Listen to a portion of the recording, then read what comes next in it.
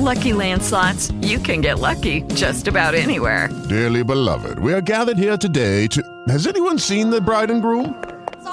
Sorry, we're here. We were getting lucky in the limo and we lost track of time. No, Lucky Land Casino, with cash prizes that add up quicker than a guest registry. In that case, I pronounce you lucky. Play for free at LuckyLandSlots.com. Daily bonuses are waiting. No purchase necessary. Void where prohibited by law. 18+. Terms and conditions apply. See website for details. Now, hello, Hockey World. Today is Friday, April the 6th, 2018. I'm Peter Tessier, coming from the grips of winter in Winnipeg. I'm Russ Cohen. I'm happy. I don't care. And I'm Michael Agello, and this is the HockeyBuzzCast here on HockeyBuzz.com. Let's not spend the whole show on the final home game of the Sedins, but I did check it. I was telling Russ yesterday after watching the Leafs Devils game and after he was leaving the Flyers Canes game that I really didn't plan on watching any of the Canucks Coyotes game, because really other than the Sedins last game in Vancouver, it was an inconsequential game, and there were so many consequential games that had to do with the standings. But I checked in like in the third period, and it was 3-3, and it went to overtime, and it was the 4-on-3 power play, and then of course I've never seen more numerology in my life, Peter, than after the goal where the Sedins, 33-22. Edler was 23. Awesome. Oh yeah, but it's like, oh my God, it's like it was just it was just over. Mike doesn't like when people have fun, Peter. You know what, Mike? If that had been Matt Sundin in Toronto in his last game, you picked the wrong person, Peter. I wouldn't care. There was a time you would have cared. You only didn't care when Matt Sundin shunned the organization. Yeah. Right. Exactly. It's exactly. And you know what? Matt Sundin should get like the Order of Canada for doing it the way he did, so we didn't have to live through it for all of the rest of Canada, watching Leafs fans weep across the country for the loss of Sundin. He did everyone in Canada a favor, actually. The man was a hero as far as I'm concerned. But what it was fun. It was different. It was everything. But I think the difference is with the Sedins is that it mattered because they never really got the respect and the accolades across the league that they deserved. And you're hearing it coming from other players. I mean, even Brad Marchand tweeted out something last night about them. Like, I saw that, Peter, and then he got so many responses from it. Then he came back like later on and said, something like, what are your the problem is, Brad, that you speed bagged one of them a few years ago. So I can't accept that you're being genuine. Battle. I didn't watch the game, right? I popped in, I saw the crowd stuff on Twitter, and then I would say 2 or 3 people that I follow on Instagram broke all copyright laws and were showing live, Facebook lives and stuff. So I caught a few of those, and it was good to see, like, from different seats, hearing the fans, and the fans were just absolutely crazy. It was nice. The final goal was nice. You knew they were trying to set up that final goal. Like, Edler was just there, like, all right, guys, I'm just going to keep feeding you until you get it. And same with Horvat. It worked out. It worked out really well. It was a nice moment. The Vancouver fans are all that. Actually, I wish we could put a side-by-side and do a loudness test for the Sedin's last game and maybe John Tavares' last home game as an Islander. While the Islander fans were chanting pretty loud, I think it was mainly from the lower bowl. And, the Vancouver's Rogers Arena was full. So that's the difference. Yeah, I mean. And it could make in Vancouver – I think that the difference is that Vancouver fans are also chanting for Tavares too. well, transitioning to that, because Arthur Staple wrote in The Athletic, I think it was on Wednesday, and the quotes from Tavares, and we touched on this a little bit, Russ, but the quotes from Tavares are really not encouraging. Mm-hmm. They're really, he's like, well, we'll wait till the end of the season and we'll see what happens. And I run into Islanders fans and they say they want me back. And, it's all generalities. There's no specifics. There's no plan. It sounds like he's got one foot out the door. I think he's got both feet out the door. Like, it's even the quotes after yesterday was like, hey, the fans are great. They've always been great to me. He didn't speak in, definite terms like this is it, and he didn't pick up any pucks. Tavares gives nothing away. He never will. He's a poker player that way. He's got a good poker face. But for as long as I've covered him, and look, no offense to him, he could be a pretty boring guy off the ice, right? And he wants it that way. The way I saw it was he was appreciative of what the Islander fans chanted, although they chanted Stan Fischler too, but that's fine.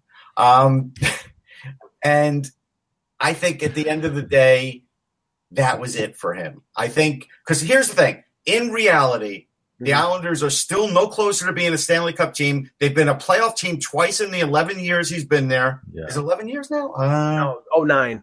09, so 9 years he's been there. They've been there twice. You can't guarantee me they're going to make it next year because we don't know who their goaltender is going to be. Yeah. So he's going to look at those things and say, yeah, this has been a nice run. This was a good team to get started with.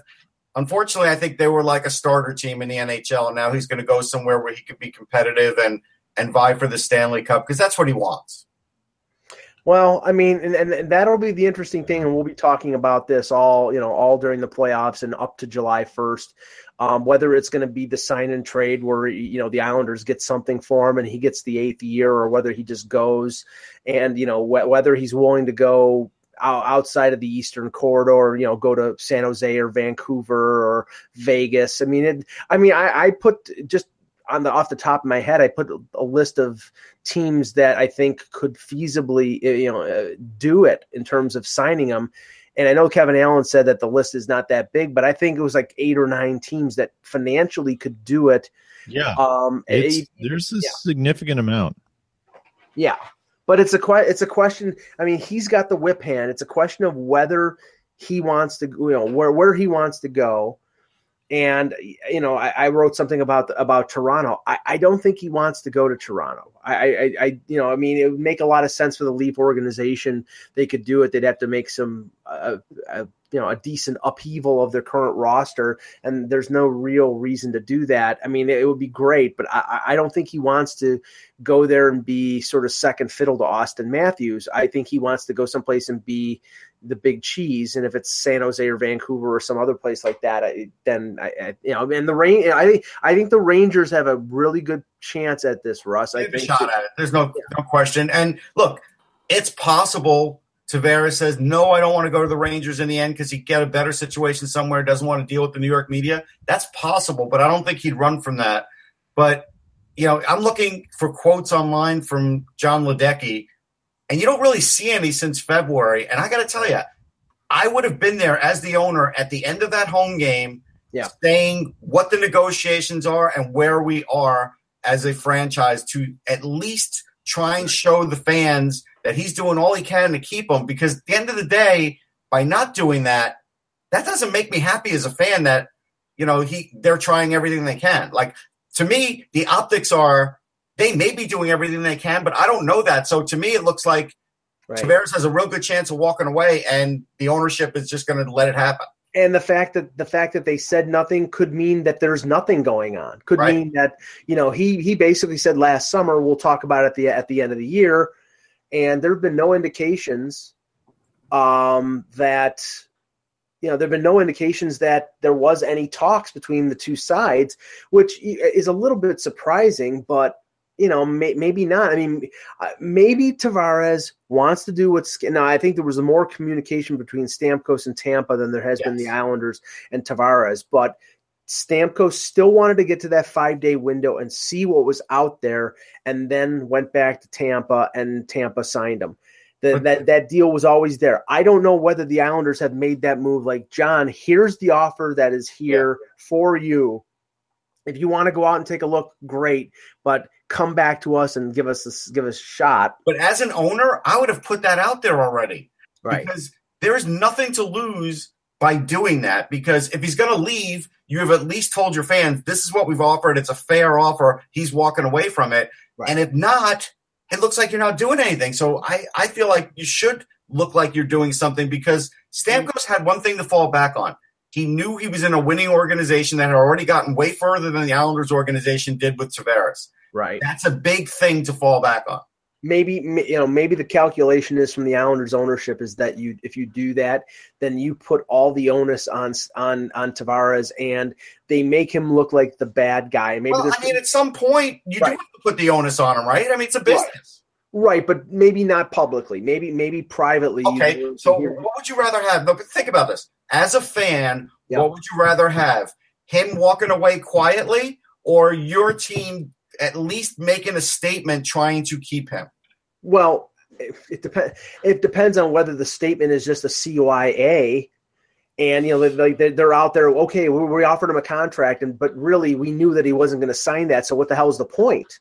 I mean, it doesn't matter. I'm not interested. If I'm an Islander fan, I'm not interested in PR. I'm not interested in Ledecky and Garth Snow looking good. I'm interested in getting John Tavares signed. And if you don't get John Tavares signed, then then screw you. Back in the day, the Mets did this with Darryl Strawberry. Yes. When most felt like he was going to leave. But it's better that they made the offer, because at the end of the day, you never know if the player is going to change his mind and take that offer. So right. I would have made my offer very public yesterday. That's what I would have done. And I don't care if the onus is on the player, because at the end of the day, the onus is still on the player, and I've got a franchise to run, and I don't want to be held up.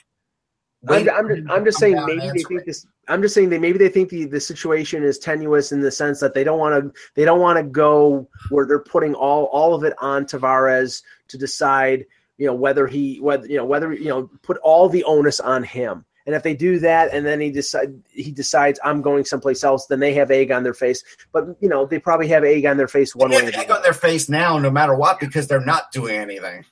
Now, the game that I watched, we'll just touch on this briefly. Congratulations to the New Jersey Devils, who clinched a playoff spot yesterday with a 2-1 victory over the Maple Leafs. And it was funny because the Devils basically 12 months later are where the Leafs were last year. Yeah. A team that had the first pick overall in the draft, finished near the bottom of the standings, got I'm not sure if Hischier is going to be as good as Matthews, but a very good young player, Nico Hischier.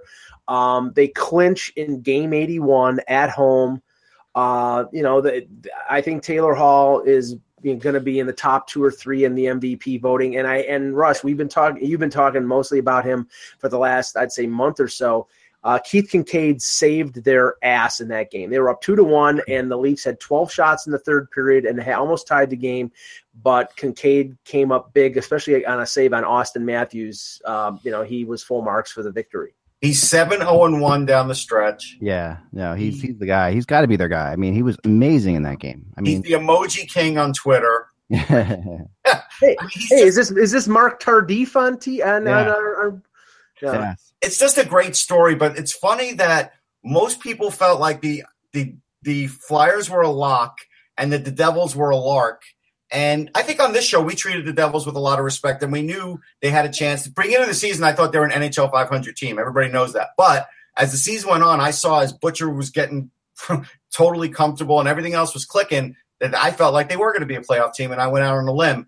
But if we're going to play this game, Russ, though, I got mocked vehemently for one of my 30 predictions saying that the Flyers would finish ahead of the Rangers and Islanders. Okay, well, that is happening. Just saying. Now, they still might finish ahead of those two, and they still could finish out of the playoffs. But they could. I mean, they very much could. But we'll table that for a minute because I don't want to steal the Devils' thunder. Yeah. The end of the day, what the Devils have done here is they have, again, surprised everybody, just like a couple of years ago with John Hines, because nobody would have thought, even now, that they would have clinched ahead of the Flyers, and they've done that. And they've done that because of Keith Kincaid, and nobody knew that was going to happen. And Corey Schneider look at the contributing. Sorry, Ross. Look at the contributing factors in how the Devils have made the playoffs. They made the big trade for a defenseman. They get Vatanen for Adam Henrique. They sign a college free agent who's going to be a leading candidate for the Calder and Will Butcher. What's that, Peter? I'm just doing MVP. It's Taylor Hall. I mean, you can figure Taylor, I got my ballot. He's in heavy consideration for the top spot in my ballot. Scoring 40 points more than anybody on that team. Rookies like Bratt and Heishier, guys like Blake Coleman. I mean, it was sort of improbable, but I mean, Ray Shero went out and made moves to, he goes out at the deadline and he gets Patrick Maroon and Michael Grabner, and they've helped get them over the finish line. I mean, so this is a good story, and we're burying the lead. Kincaid picking up for an injured Corey Schneider and taking the job and running with it. So, I mean, it's a great story. I don't know how far they're going to go in the playoffs. It all depends on who they match up with. Or, I mean, the race right now in the Metro, and that's where I want to go on the next one, because definitely. I'm telling you right now, and I said this to Russ last night. After watching most of the second and third period of the Columbus-Pittsburgh game, I hope that the Columbus management goes out and finds the nearest accountant in downtown Columbus and plays him in goal in Game 82 and purposely loses so they don't face the Pittsburgh Penguins. Because if they face the Penguins, they will get smoked because they cannot beat that team. Yeah, they can't beat them. It's so funny, and check this out though. They could win, and the Penguins could still fall out to fourth, and that's also possible. So it's so hard to say what Columbus really wants to do here. Like if you want to get home ice in the first round, which you do, especially not going to tank. I think we all know that. Yeah. No, I mean, and the Penguins play the Senators. Okay, now that's a tough. It would look like an obvious win. They're going to win. They're going to win. You would think, but the other thing about that is, I don't know. The Penguins seem to me like the team that always ends up playing who they want to play in the first round. Like they always find a way to match it up. It's amazing. They have such great, fortunate luck with that. Before we get to that though, and I do want to get to the whole playoff thing. I am not, and I was talked to a lot of people today about this, and I'm not convinced the Flyers are making it. Like I'm still not there because I really think that this is a really scary situation. They absolutely. I mean, I thought the choice of Brian Elliott was insane. I said that before. You weren't alone. There were people in the press box that felt the same way. I mean, you got at this point. You have to. I mean, I would have. Go with Alex Lyon. I mean, honestly, it's like that's insane. No, it's not. I mean, I don't know. He didn't have groin surgery, Mike. That's the thing. Like even post game, Gostisbehere said, "I know what he went through in a way, recovering from that surgery, but I'm not a goalie and I'm not out there making splits." That's amazing, and he's right. But the stall goal is the goal you worry about.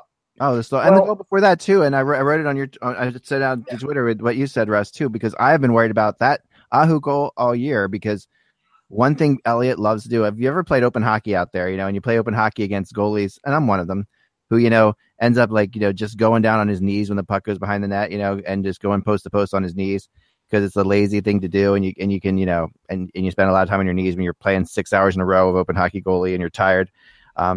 Elliott has been doing this all year. Where he goes down way too soon. He goes down on his knees whenever there's a wraparound. I mean, everybody who's watching this game just saw how to beat him. That's something Crosby will take him apart on. Aho said he meant to do that too, to bank it on his back. And that's because when you do crouch too early, you can get it banked off. That's the only way he could have scored that goal, actually. But he leaves that short side high open when he goes to his knees, and these guys are accurate enough shooters that they can make it happen. And what you saw in that situation was clearly, a bit of a template, and then. I mean, you saw Elliott's face when that game was over. When they looked at him, he looked just absolutely like he had seen a ghost. Like he won the game, but he looked like he had seen a ghost. And, I mean, they've clearly lost all confidence that they had in Mrazek if they're playing Elliott at 60%. But what you need now, I mean, it reminds me so much of 2010 because when we were coming down the stretch of 2010, you remember how bad the goalie situation was then too. I mean. When we went to that, I sat next to you, Russ, I think, for that shootout. Yeah. In the press box, and we go to that shootout, and we're sitting there saying, the Rangers have Lundqvist, the Flyers have Boucher. That's like it'd be the equivalent of saying the Rangers have Lundqvist, the Flyers have Mrazek. We didn't know Lundqvist had screwed up his knee. We had no idea. Yeah, he didn't. But still, it was like there was very little confidence in Boucher at that point. And you're looking at and you're sitting there and saying, "There's just if they go to shootout, this is done." And the Rangers were playing for a shootout in the overtime of that game in 2010 because they knew it. They knew that they get the shootout, they have them. Right. So the Flyers winning that shootout was probably the most miraculous thing of the whole season. But this plays out last night. Now they're going to go against the Rangers, who now this is why I'm on the Alex Lyon thing because I'm serious. But he recently played the Rangers and played them very well. He did. He played against the Rangers twice, once lost, once won, I think, this year. And he played well both times. And you need a goalie not to lose this game for you. That's what you need. You don't need a goalie to win it for you necessarily. You need a goalie to not lose this game. And and then the playoffs. An awful lot of pressure to put on a young goaltender in that situation. I mean, why not? I mean, if you're Alex Lyon, you're sitting there. They put him against Pittsburgh. I mean, if you're sitting there, you're Alex Lyon. You're like, Carter Hart's coming. This is my chance to do something. This is my chance. If I'm the coach of him, I'm like, listen. This is my chance to be the future backup to Carter Hart. But in a way, or to prove yourself. I mean, because if you're Alex Lyon, you're sitting there saying, okay, or make yourself trade bait because he probably would get traded. Right. If I'm the coach, this is an easy motivation to go to Alex Lyon and say, listen, you have the world on your shoulders here. If you lose this game, no one's going to blame you. I mean, you're the fourth goalie on this team. Yeah. But if you win this game and you come up big, that really you really paint something there. And I don't, I mean, the way I see this happening, the way I see the Flyers making the playoffs is the Panthers losing on Sunday night to Boston. That's like I don't see the Flyers making the playoffs by winning. But I got to tell you, I watched a fair amount of that Panthers game yesterday. I did too. And the way they played Boston and the way Luongo played, that is not a guarantee anymore. No, but the seriousness of the injury is what I wonder with the Panthers, because their big gun goes down. Right, I was watching that game too. God, why can't I think of his name? Their top scorer, Barkov goes down with what looks like a separated shoulder with like 10 minutes left in that game. Yeah. He gets leveled into the boards, leaves the ice. Yeah, I haven't heard anything about. We haven't heard anything about it. I know they're not going to say anything about it, but he and I'm sure he's a competitor. He'll play if he's got if he can put it together with rubber bands. But he did not. I mean, that looked really serious. And he goes off, and I was watching the broadcast, which I think is probably a great Goldstein and Potvin, just really great, and Randy Muller too, like a great comment. They've got a great crew. So I'm watching that, and I'm thinking to myself, this is, and they're like, when he goes down, they were saying, oh man, this is the absolute, because it was tied to too. This is the absolute worst thing that could happen because the Flyers had just won and he gets hurt. I have to say though that the season's on the line, and we've talked about this off and on during the year. The season's on the line there. And it was a virtually empty building. There was like nobody in the lower bowl in Sunrise, which to me is a statement on that franchise. When you're in a playoff race and you're 4 points out with 3 games to go, I expect the building to be filled, and it was not even. I don't even think it was halfway filled. But no, I mean, where I'd be concerned here when it comes to the Eastern Conference playoff form, the situation is. Boston's lost 3 games in a row. Boston rushed back Bergeron, who still looks great, rushed back Chara, rushed back McAvoy. They're without the Nashes. They're without Brandon Carlo. They don't look right. And they've brought back a lot of these guys for the playoff run. And now they're in this pitched battle with Tampa, and they're both at 110 points, and they're both with 2 games left. And if you look at the schedules, Tampa's is a lot easier, and all Tampa has to do is hold serve. They win both games. They're first place, and they play Philly or New Jersey. And I think everybody would agree here. I'd rather play Philly or New Jersey than Toronto in the first round. Oh yeah, absolutely. Go ahead, Peter. Go ahead. Yep. No, I think. I totally agree. Yeah, I mean that's where it's at, take right? Those guys over anything, and that's the other variable in this whole thing is it can happen. You want it to happen, but will it happen? Yeah. But yeah, I mean, look at the other thing about the playoffs, and we talk about this every year. The 2 most important things I think in the playoffs are always goaltending and special teams. Like I've always gone back to this. These are the 2 things, and I last year did each round based on who would win with the best goaltending and special teams, and it was pretty freaking accurate because the best goalies. And so when you're looking at who you want to play, New Jersey or Philly, there's no contest there. Well, Russ, you don't want to play Kincaid right now. You don't want to go against Kincaid right now. Kincaid is. I agree. Well, right. It sounds crazy, but it's true. But this is a concern for Columbus. Again, when it comes to playoff time, They're playing the biggest game of the year. They take the lead 4 times in this game: 1-0, 2-1, 3-2, 4-3. And Bobrovsky gave up a couple pretty bad goals. The one to Connor Sheary in the third period was pretty bad. He has the reputation, in spite of being a Vezina Trophy winning, Hart Trophy caliber goaltender.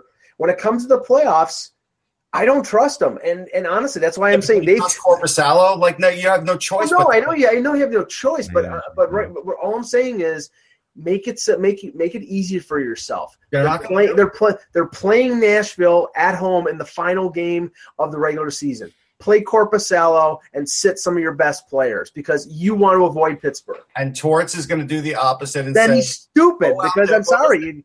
If they play Pittsburgh, they're going to lose. I'm going to give you the opposite side, though. A coach that has the resolve that Tortorella does will say, go out and beat Nashville and show everybody what we're made of going into the playoffs. And that's what he's going to do. I will tell you this, though, watching that game and watching Columbus down the stretch here, they might be the team with the best shot at beating Pittsburgh. I mean, if you're definitely have a shot. Yeah, if you're not, I mean, obviously Washington has Pittsburgh's number and all that, but I mean, I think the best team matching up against them. I mean, this is a team when you're eliminated by a team a couple times in the playoffs, you build to beat that team. You know, this and that has happened with this team. The Columbus has built to beat the Penguins. They are built to beat. Ultimately that's what they had to do because they knew there was a good chance they were going to face them at some point. And sometimes, like I always say, you have to slay the dragon. Well, this is what they're going to have to do. And they're in their best chance to do it in the franchise history. They're going to have to give it a shot. Yeah, I know. This is not unlike Vancouver having to deal with Chicago. Right. Yeah, right. You have to slay the dragon, right? Yeah. You gotta deal with it. You got to get over the hurdle. It might not be easy, but you have to deal with it. And at some point, even if it didn't match up that way, they may have to see him in the second round or the third round, right? Like you're going to have to deal with it at some point. You might get lucky and avoid it, but you might, if you're a player, you probably want to take it head on rather than duck and run. They're not boxers. So that brings up my next question, which is for everybody here. And it's perfectly what you said, Peter. You've got the Flyers.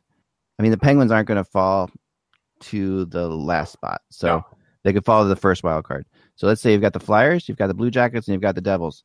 Which one of those teams is best suited to take on the Atlantic? Like when you think, because one of those teams is going to go into the Atlantic bracket, and that's how the way this bracket works. So if it's the Flyers, they go over to the Atlantic bracket. It could be the Devils, could be the Blue Jackets. Who do you think gives Toronto, Boston, and Tampa the most trouble?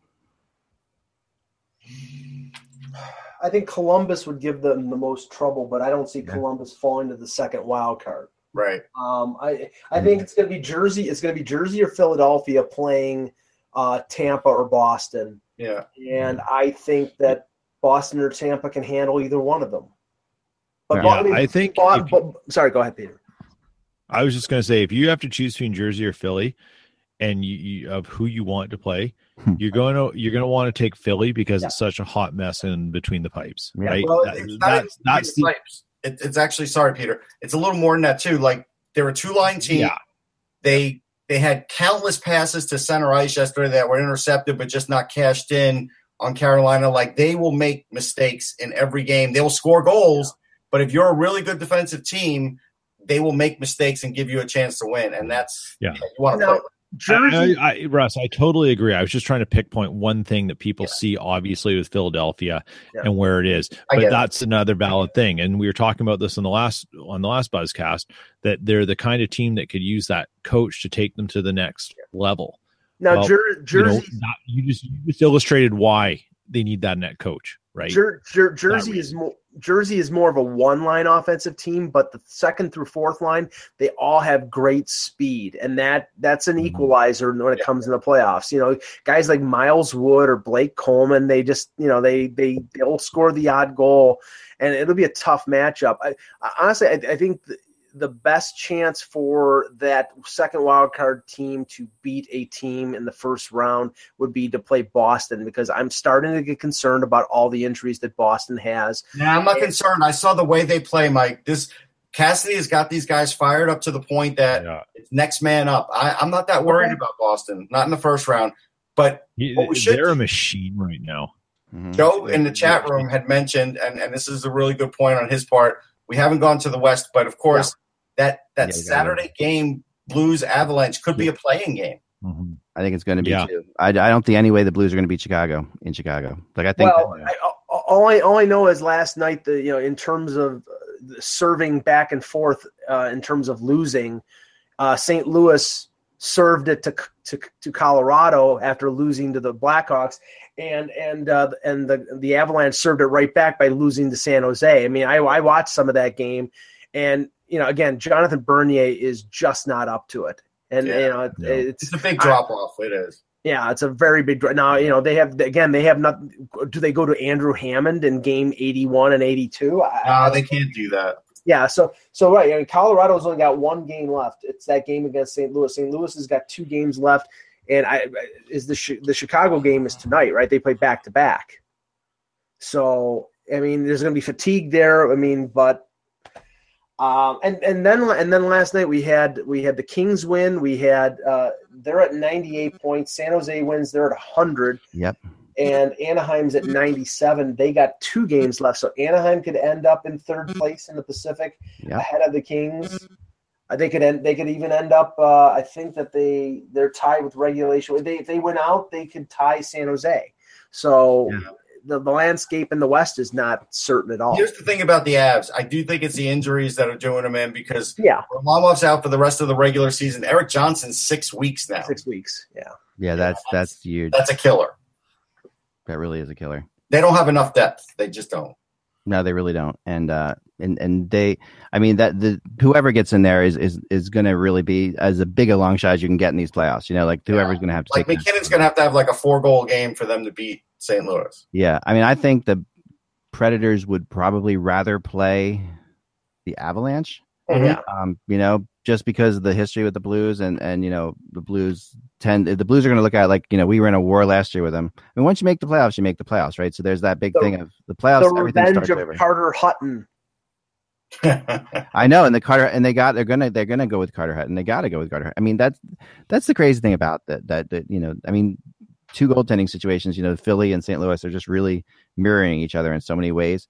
But yeah, I mean, as far as the projected standings, which, by the way, if you go back to the beginning of when I put them out, I'm going to do this over the weekend. You're going to be shocked at how freaking close I got, because I had especially if the Ducks get into second in that division in the Pacific, because they were Karnak. I know. No, it's not just me. No, Karnak, it's pure math. Sim Saladim. I have nothing to do with it, right? But it does. I do have the Blues winning there. Well, yeah, because if you had something to do with it, it would be terrible. A totally different outcome. We know that, right? Absolutely. I appreciate that.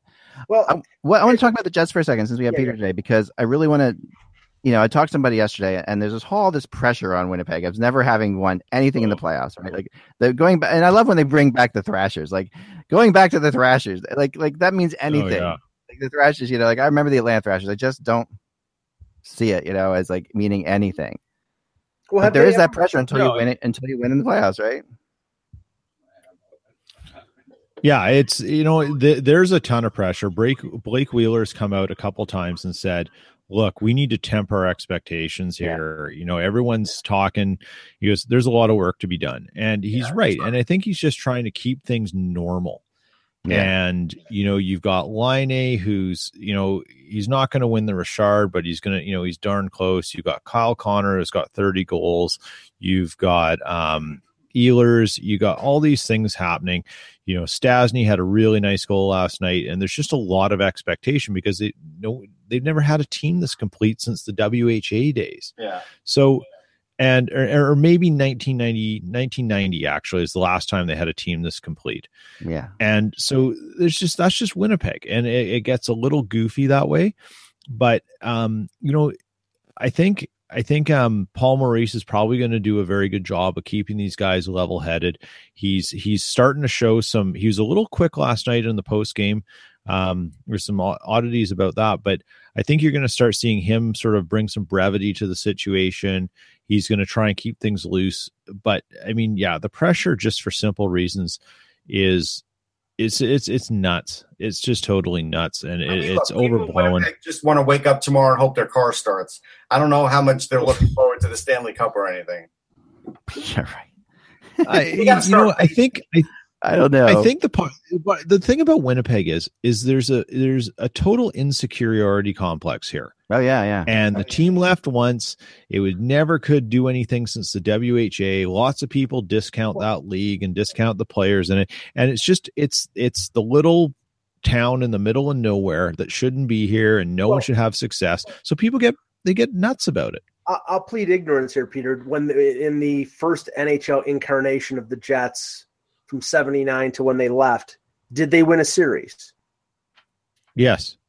Okay. I believe they did. They beat Calgary, right? I think it was Calgary. I think so. Yeah. Yeah. Okay. So yeah. It's not like they never. It's not like they. Coyotes went to the conference finals. If you want to kick the Jets out that way. No. We're in Winnipeg. It doesn't. Yeah. Yeah. We're talking about in Winnipeg. I mean, yeah.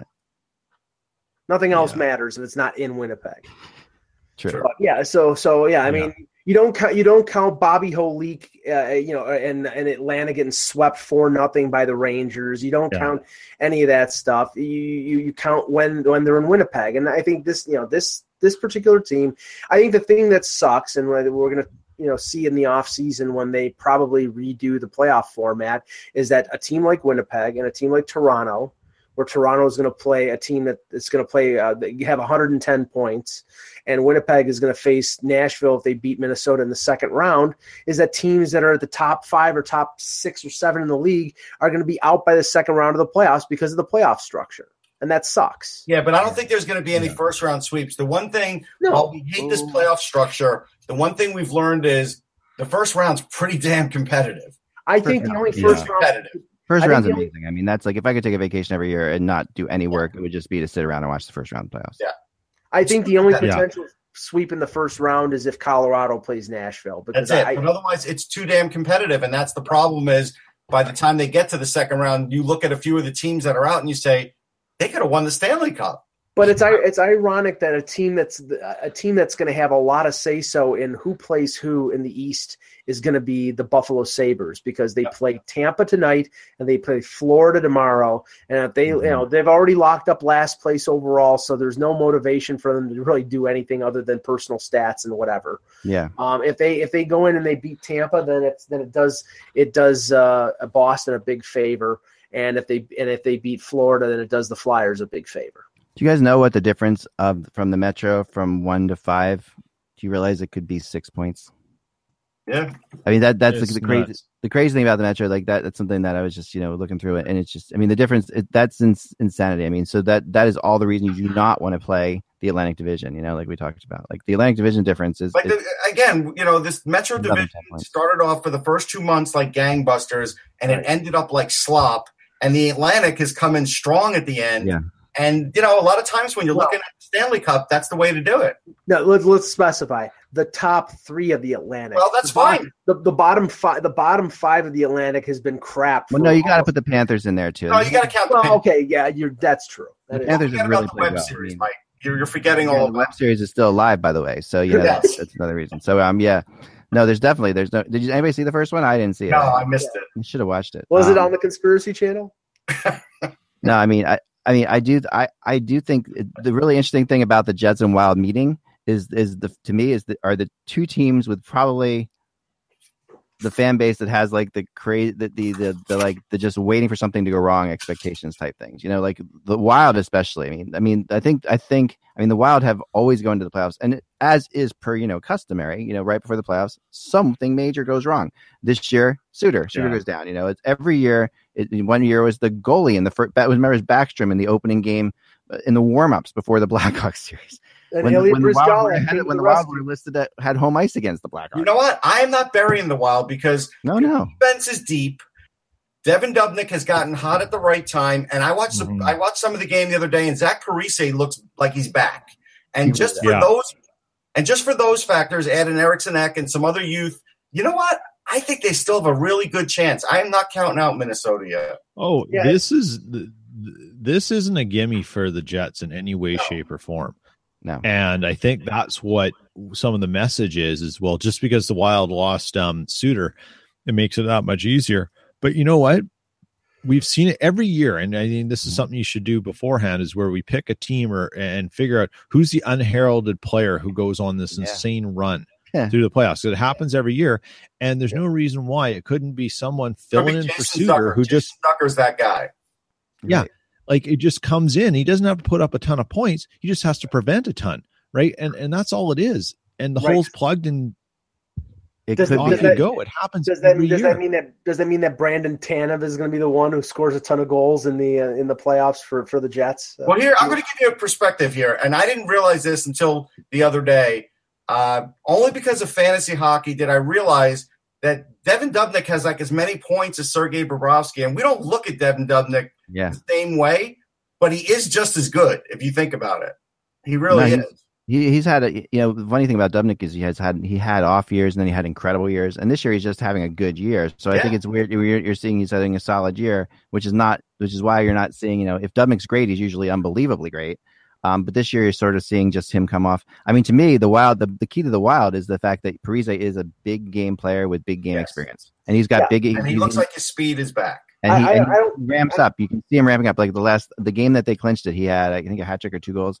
They get through in playoffs. You could see that, that New Jersey Devils Parise that we used to see that would come in when the Devils were in the playoffs and just be ridiculous. So I don't think anybody in Winnipeg is considering the Wild an easy out. If they are, I think they're overlooking a team that does have some playoff experience and does have some players that can make a difference. So I mean, I think the Jets will be favored. I think they should win that series, but I mean, you can't overlook the possibility that Minnesota could rise up and upset them. So something that the Jets have done here that Peter has egregiously overlooked is Connor Hellebuck, as a U.S.-born goalie, is right up there now with Mike Richter and Mike Barrasso and Tom Barrasso. Yeah, Tom Barrasso, I know. It's funny, Richter Barrasso. I forgot it was Richter. I only heard Barrasso. So when he plays tomorrow night, he has a chance to break the record. Correct, and that's huge. That's huge. Think about that. People in Winnipeg were killing him last year, and I was still defending him. I've said it every time. It's always takes an American to save a Canadian team. At the end of the day. Well, that's true. Gillette saved the Canadians. That's true. Look what happened. Look at Austin Matthews in Toronto. No, come on. We all know who saved the Maple Leafs. It's Roman Polak. Come on. It takes an American. Now, or a group of Americans. The news that broke yesterday, I was a little surprised, and I want to get everybody's thought on this, is that John McDonough comes out and says Stan Bowman and Joel Quenneville will be back next year. Yeah. I'm a little surprised, Russ. I thought that it was going toward the direction. It seemed like they were laying the groundwork for a Quenneville firing, because there's all this talk coming out about Bowman and Quenneville don't like each other, blah blah blah, and now they get the vote of confidence. So how long is it before Quenneville's fired? Then? I still think Quenneville will be in the hot seat next year if they start off slow. Oh, yeah. I just think right now they could tell that their fan base is very itchy, and they were. I was on a show last night where it was full of Chicago fans, and the fact that I didn't know that Alex DeBrincat was up to 28 goals, I got excoriated, which is fine. I didn't realize it's that high. Even Mike didn't realize he was that high. He just snuck up there. No, I didn't know either. Yeah, but at the end of the day, that's all they have to look at, and these fans are angry. They are an angry fan base, so I think they're just trying to go status quo. The thing that cracks me up the most about this. Oh, go ahead, Peter. You go first. I was going to say, it makes a lot of sense. So think of it this way. You tell everyone that they're in place, okay? They're safe until next year. So if they let Quenneville go, let's just focus on Quenneville. They've got to find another coach, but they probably not sure what their plan is going forward. And do they need that coach until they've made roster moves that are going to change the trajectory of the team? So you keep Quenneville safe. And then if things don't go well, you axe them you can axe them in October, November when no one can get them. And then you don't have them turning around and coaching against you away. I brought this up to Russ yesterday when we heard the news of Quenneville getting the vote of confidence. Does this mean that the chances have increased of one of the big two being moved? And I think it does. I don't think it's likely, but where does Chicago go here? They're locked up on long-term contracts. Keith, Seabrook, Crawford. First of all, I think Corey Crawford, he's been injured 2 years in a row. I think they're going to have to find themselves another goaltender. Maybe it means buying him out. Maybe it means, you just accept the fact that he's not going to be there all the time and go out and get a 1B. But Duncan Keith, his shot is gone right now. He's he's a shadow of his former self. Brent Seabrook is making $7 million, almost $7 million for another 6 years. I think the only way you create space is maybe moving one of Taves or Kane, but that's an awful big move to make. Yeah. Yeah, no, I think we'll definitely have a lot of time to talk about the Blackhawks this summer because I don't think they're making those big moves yet, but I have kind of heard the rumblings that if they did, they would keep Kane and move Taves. I have heard that. Yeah, I've heard that too. I still hear Crawford could possibly be moved out. I've heard that too. That's a player that which is kind of strange. But they have no replacement. No, they would have to give it up because then you trade Taves for Price. What if there was a Holtby for Crawford move out there? Like something like that this summer. Where two teams are like, okay, you've got two good teams. Why would Washington do that? Well, it depends what happens in the playoffs. Okay, like if it really does depend on if Holtby's your guy, which we all think he probably will be. Right. If Holtby's your guy, and he loses out, then that makes all the sense in the world to Washington, and probably makes all the sense in the world to Chicago. Both organizations have the same kind of feeling. With Washington, you're bringing in a goalie in Crawford that's won. I think it's more why would Chicago do it than anything else. Crawford's won. I think why Chicago would do it is because Crawford's been injured 2 years in a row, and now their contracts are almost exactly the same. Yeah, Holtby's got 2 more years at 6.1. Right. Crawford's 2 more years at 6, so it's a wash. But I think there would have to be more in that deal from the Chicago perspective on top of Crawford because Holtby is a 60-game starter. He's he's not having a great year this year, but he's a very good goaltender. I think he's younger, Russ, right? He's younger than Holtby's younger, but at the end of the day, if you have hope, so say Brubauer comes in the playoffs for whatever reason, or Holtby has a bad game, Brubauer comes in and takes them far, then another reason. How many years is Crawford's contract? 2 more. They both have 2 more years. It's a possibility because it would give him a bridge to Samsonov, so I can't say it's not possible. Yeah. So speaking of Chicago, Lawrence Gilman was on Vancouver radio the other day. It might have been yesterday even. And he was talking about cap space. And we all know he's probably the preeminent expert on cap space in the NHL. Right. And he said one thing he could see a team doing is trading for Hossa to weaponize their cap space. And that which could be an interesting thing of what you get for Hossa. So a team can weaponize and use the cap space. You got to remember, Gilman thinks about this in a different way. And you think, well, you don't have it, but you do with Hossa. And it's 3 a more lot years. 3 more years. So you just, again, going back to the idea that Bowman and Quenneville are safe, it makes sense because there's probably a plan, and Bowman's probably pitched some ideas here about how they're going to deal with this problem of this core 4 and other assets. And you got to let him sort of work the plan a bit and keep Quenneville out of someone else's hands because he's that good a coach. Yeah, it's weird, Peter, because it's a dual threat when it comes to a guy like Hossa and players like that who are on long-term injury and who are never going to play again. Hossa is a benefit to a team, say a competitive team like Boston, Tampa, Toronto, because they have him on LTIR and they open up $5 million in cap space by putting him on LTIR. But he also could be a benefit to a team like Arizona because they don't have to put him on LTIR, and that eats up $5 million in cap space, and they get the insurance. And I'm not sure if it's a backdiving contract, but if it is, and I'm just looking right now. It is a backdiving. Yeah, he's $1 million. So this is Arizona will go cuckoo for Cocoa Puffs to get that deal. Yeah, because they're only paying $1 million out of hand. If I'm Chicago, I got to roll the dice, and if like John Carlson's out there, I got to go for him and then severely try and move Crawford or something. Because at the end of the day, if they don't have enough defense, the team's going nowhere, and Quenneville will go crazy again. And so I've got to try and bring in a big defenseman somehow. That's the only way to save that team. Russ, they're in the difficult position that LA was in a year or so ago with a bunch of players that they really can't move. And what they're gonna need is, to have guys like Saad do a Dustin Brown and reinvent themselves, because I don't see them being able to move Seabrook. I don't see them being able to move Saad. I don't see them being able to move Duncan Keith. It's weird to say that based on how great that they've been, but now they're in their 30s and their play is dropping and they're making so much money that, I think there would be a team out there that would take Duncan Keith because, the cap recapture that would kill them if he retires early goes back to Chicago, and he's making a little over $5 million. So I think I'll give you a move. I'll give you a move that Chicago can do. Like LA's been the king of really collecting college free agents this offseason, right? If I'm Chicago, Cale Morris, who plays for Notre Dame, is a free agent. Yeah. Undrafted. He probably should be winning the Hobie Baker today, but he's not going to. But he'll win the Richter Award. If he wins the Frozen Four, you might be able to get him to leave after 2 years, play a year in Rockford, and then you get rid of Crawford and you've got your young goalie.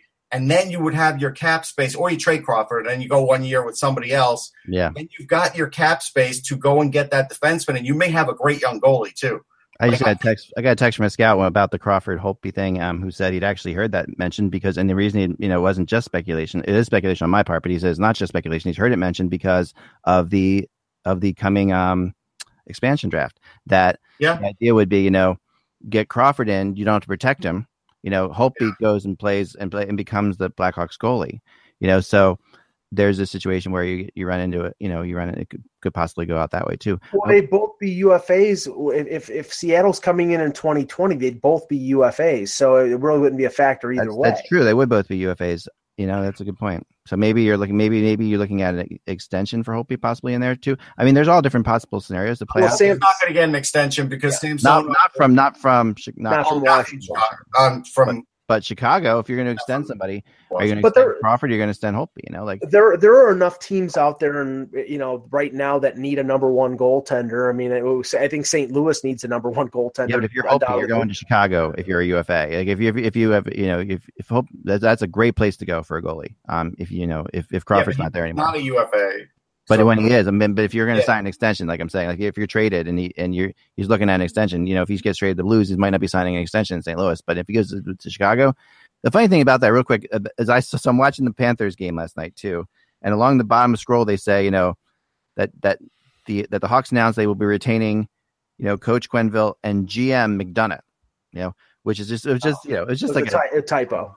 A typo, but it's a typo, but it's not. There's a reason it's a typo, and that's because people think McDonough is the GM often, and it's because he's the business guy, but he's not a hockey guy. I think he was a basketball guy. He was a basketball. He is a spin guy.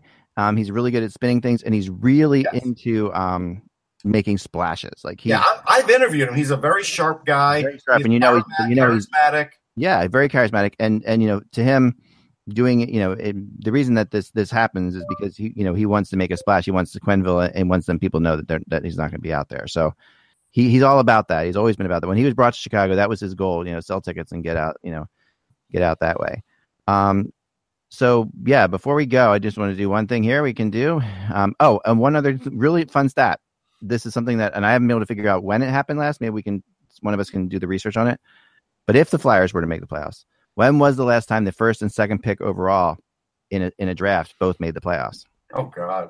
That's like something that's really because you're obviously going to have You mean the following year? Yeah, no, the year they came in, like the right away, like New Jersey and Philly. You got the first and second pick. Generally, one of those might, but it's rare that the two teams. And then part of that is the new system. That's just that part of that plays on the new system of how we determine. So. But it was interesting. So before we go, I thought we should play the draft lottery simulator. Ready? Yes, let's do it. I don't know the answer to the trivia question either. I'm not even racking my brain to figure it out. Yeah, I'll find out. I will find out. But I just thought I'm looking as we speak. It has to have been a while. All right, so here we go. The NHL draft lottery simulator. Pick a winner. Pick it already. Let's go. The Arizona Coyotes. Oh, look at Arizona. They can replace Ekman Larson. It would be just because I like the way they played down the stretch. They really have they really have earned respect that way. They've definitely. I mean, even and last night. Let's be fair. Jacob Chikrin getting hurt again is not a great sign. Yeah, that's true. I mean, he's got to get past these injuries. You don't know what Jacob Chikrin is right now, what his future is until he could start staying healthy, which is a shame because I like the kid a lot. That's true. Well, anyway, also the Canucks. I had this written down, but the Canucks interview with Sedin's last night after the game was pretty amazing. If you guys saw it or not, but they they do the in stadium interview, and they ask him, because the fans were chanting one more year, as the Sedins were going off the ice. And were they on like late night with James Duffy? Did I miss that? No, this is from the this is from the bench, like the bench microphone interview. Oh, that was a good joke. You forget. I like it. So anyway, basically, so anyway, no, and they said, would you come back a year? And Daniel said no. At one point, he said, no, we're not going to come back. He said, at one point, I looked up and on the the score, the big scoreboard, and there was a picture they were showing all their other kids, and he's like, when I saw that picture, I'm like, we're doing the right thing. So classy Sedin thing to say, and classy Sedin as always to do. They're good guys for sure. Oh, I did see a headline yesterday. It's worthy of noting that on local NBC here, they said something to the effect for the headline for the Flyers game is the Flyers win, and they wouldn't have it the way that it's going. They wouldn't have it any other way. And I replied to that by saying, I think they would have liked to have clinched by now. I do. And I was kidding, and I put an LOL, but it's like, I'm not sure they're picking this as the way they want to do it. Yeah. I mean, I get what the headliner's trying to say because they're controlling their own destiny, but you should just say they're controlling their own destiny, not that they'd like to do that. Yeah. If they don't make the playoffs, that Boston game that just happened will be the one they look to, because where they lost the game with like 3 seconds left or something like that, where they had it tied. And Boston's funny because they can actually control if they can kind of control who they play. I mean, almost completely so. I mean, they really. But they're not trying to. You can tell they're playing flat out every game. They don't want to play Toronto. That's why. So they're trying to avoid Toronto at all costs. But also, by beating Florida, that it'll be interesting that they can ensure. But if they get to the point where they win the next game, for example, and Tampa was to lose the game, they could actually be in a situation where they do control. Oh, wait, I just got a text. Brandon Dubinsky's in net tonight for Columbus. No, I'm kidding. About right. All right, everyone. This is a great weekend. Enjoy. Anything else, Mike? You good? No. I've scanned back to 1998, and no first two picks. There you go. So there you have it. I mean, it's rare that they both play in the playoffs. Do we care about the chat room questions, or we just say? Yes, no, we can do a couple. Yeah, give us a couple. Give us two. All right, come on, make them quick, people. Let's go. We got things to do. I mean, Nolan Patrick's just ridiculous right now, so he really has been impressive. Chop. He's playing with the full confidence you would expect him to play with. He is, and when he does that, he looks like one of the best players on the team already. Yeah, no, he's definitely one of the best players on the team. I mean, he really has this craziness. Him and Michael Raffle, definitely. Hey, listen, he scored a goal. Like, everybody was bitching yesterday, and the guy scored a goal. The big score for Philadelphia in the playoffs. The unsung hero is going to be Matt Reed. Reed, he'll get a new contract if he does that. Oh man, that's just so far no questions. All right, guys. Wait, how long until Carter Hart wins a Vezina? Let's see. What are we in 2018? I'm going to say 2020. The big question is Carter Hart next year, which I put out to you guys last night too, as well, because I think it'll happen.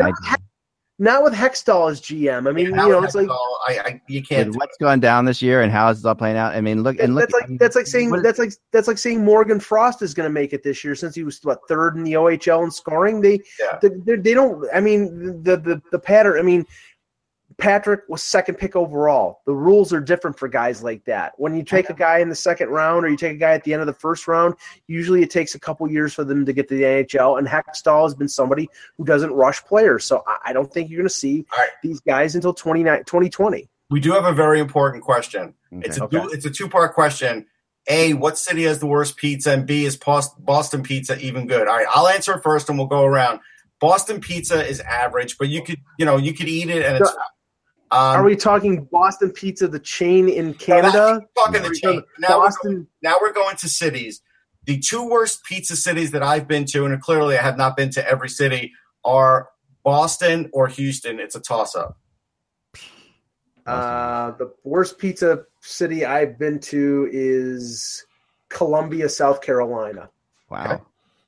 Oh, they had chain. Oh, they were basically chains. No, the worst one I've been to is Rome. No Italians lived in Colombia. What was X? I'm going with Rome, Italy. Worst I've ever had. I mean, my God! No, I was just like, it's horrible. I mean, horrible pizza. They're known for their pizza. Terrible. It's different, Ack. It's like it's not like American style pizza. But they call it pizza. You're asking my opinion.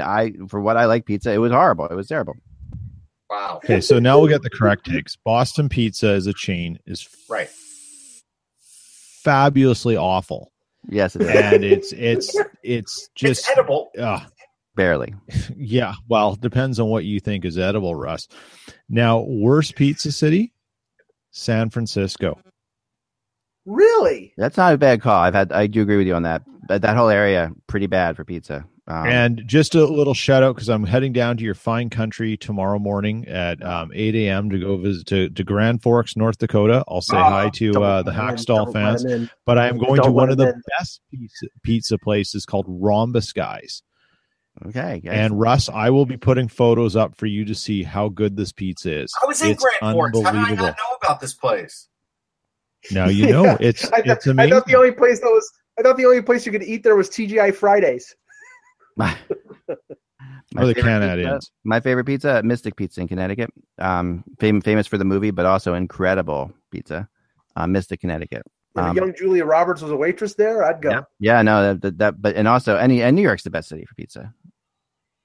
I mean, I think it is, but there's definitely places that are challenging. Even New Haven, I hear, is challenging. You know what? Unfortunately, when I was in New York in the fall, I think the halal food has jumped over pizza in terms of what you're going to go for a late night snack. Shoot the darts. You know what's funny? So when I was in Tampa last week, I'm down there, and then in the newspaper, I'm going through the Tampa newspaper, and it's really funny the things that the like the local Longboat Key newspaper, which is like really, it's hilarious in and of itself, like the things that are being reported, like the police activity on Longboat Key, like a wallet found, that kind of thing. But on the front page, John Kruk opening up a chain of Philadelphia Crucker cheesesteaks places in the Tampa area, and so you all know the Philly cheesesteak, the quote unquote Philly cheesesteak thing, which is famous around the world. But Crucker's doing it the right way, and there's only one way to make a Philly cheesesteak, and there's only one key to it. And no one gets it right, and it's amazing. But he finally what's the key to a Philly cheesesteak? It's the bread, but he's not going to be able to pull off the bread. No, he is having Amorosa. Amorosa is dropped. Yeah, but Amorosa is like okay. They're not the best. Every day he's getting a new batch. So, but here's the thing. Okay, so you get the Amorosa delivery. The minute it gets there, the humidity creeps in, and it's not the same. The only Amorosa I know is that vacuum packed store for Trump. They're not vacuum packed. I read the article. He's getting them vacuum packed. Even if the only way you could combat it, think about it. You think the cheesesteak guy on the grill is worried about what this bread is like and how it's stored? No. Unless they have it in a sealed room like a humidor or something and they can control the humidity, they are screwed. Yeah. We have to end the show. All right. There you have it. But end the show, Mike. Cheese whiz is cheese whiz. Anywhere you go. Cheese whiz sucks. Anywhere you go. As long as it's plastic. Cheese whiz. Provolone's way better. Cheese whiz is amazing. I know people out there are agreeing with me. Yeah. The title of today's show again was Insecuriority. Insecuriority. Remember without the buzz? Look it up, guys. It actually is a word. Remember without the buzz, it's just hockey. At least on the Urban Dictionary. Which means it's got to be true. Remember without the buzz, it's just hockey. Talk to you Monday.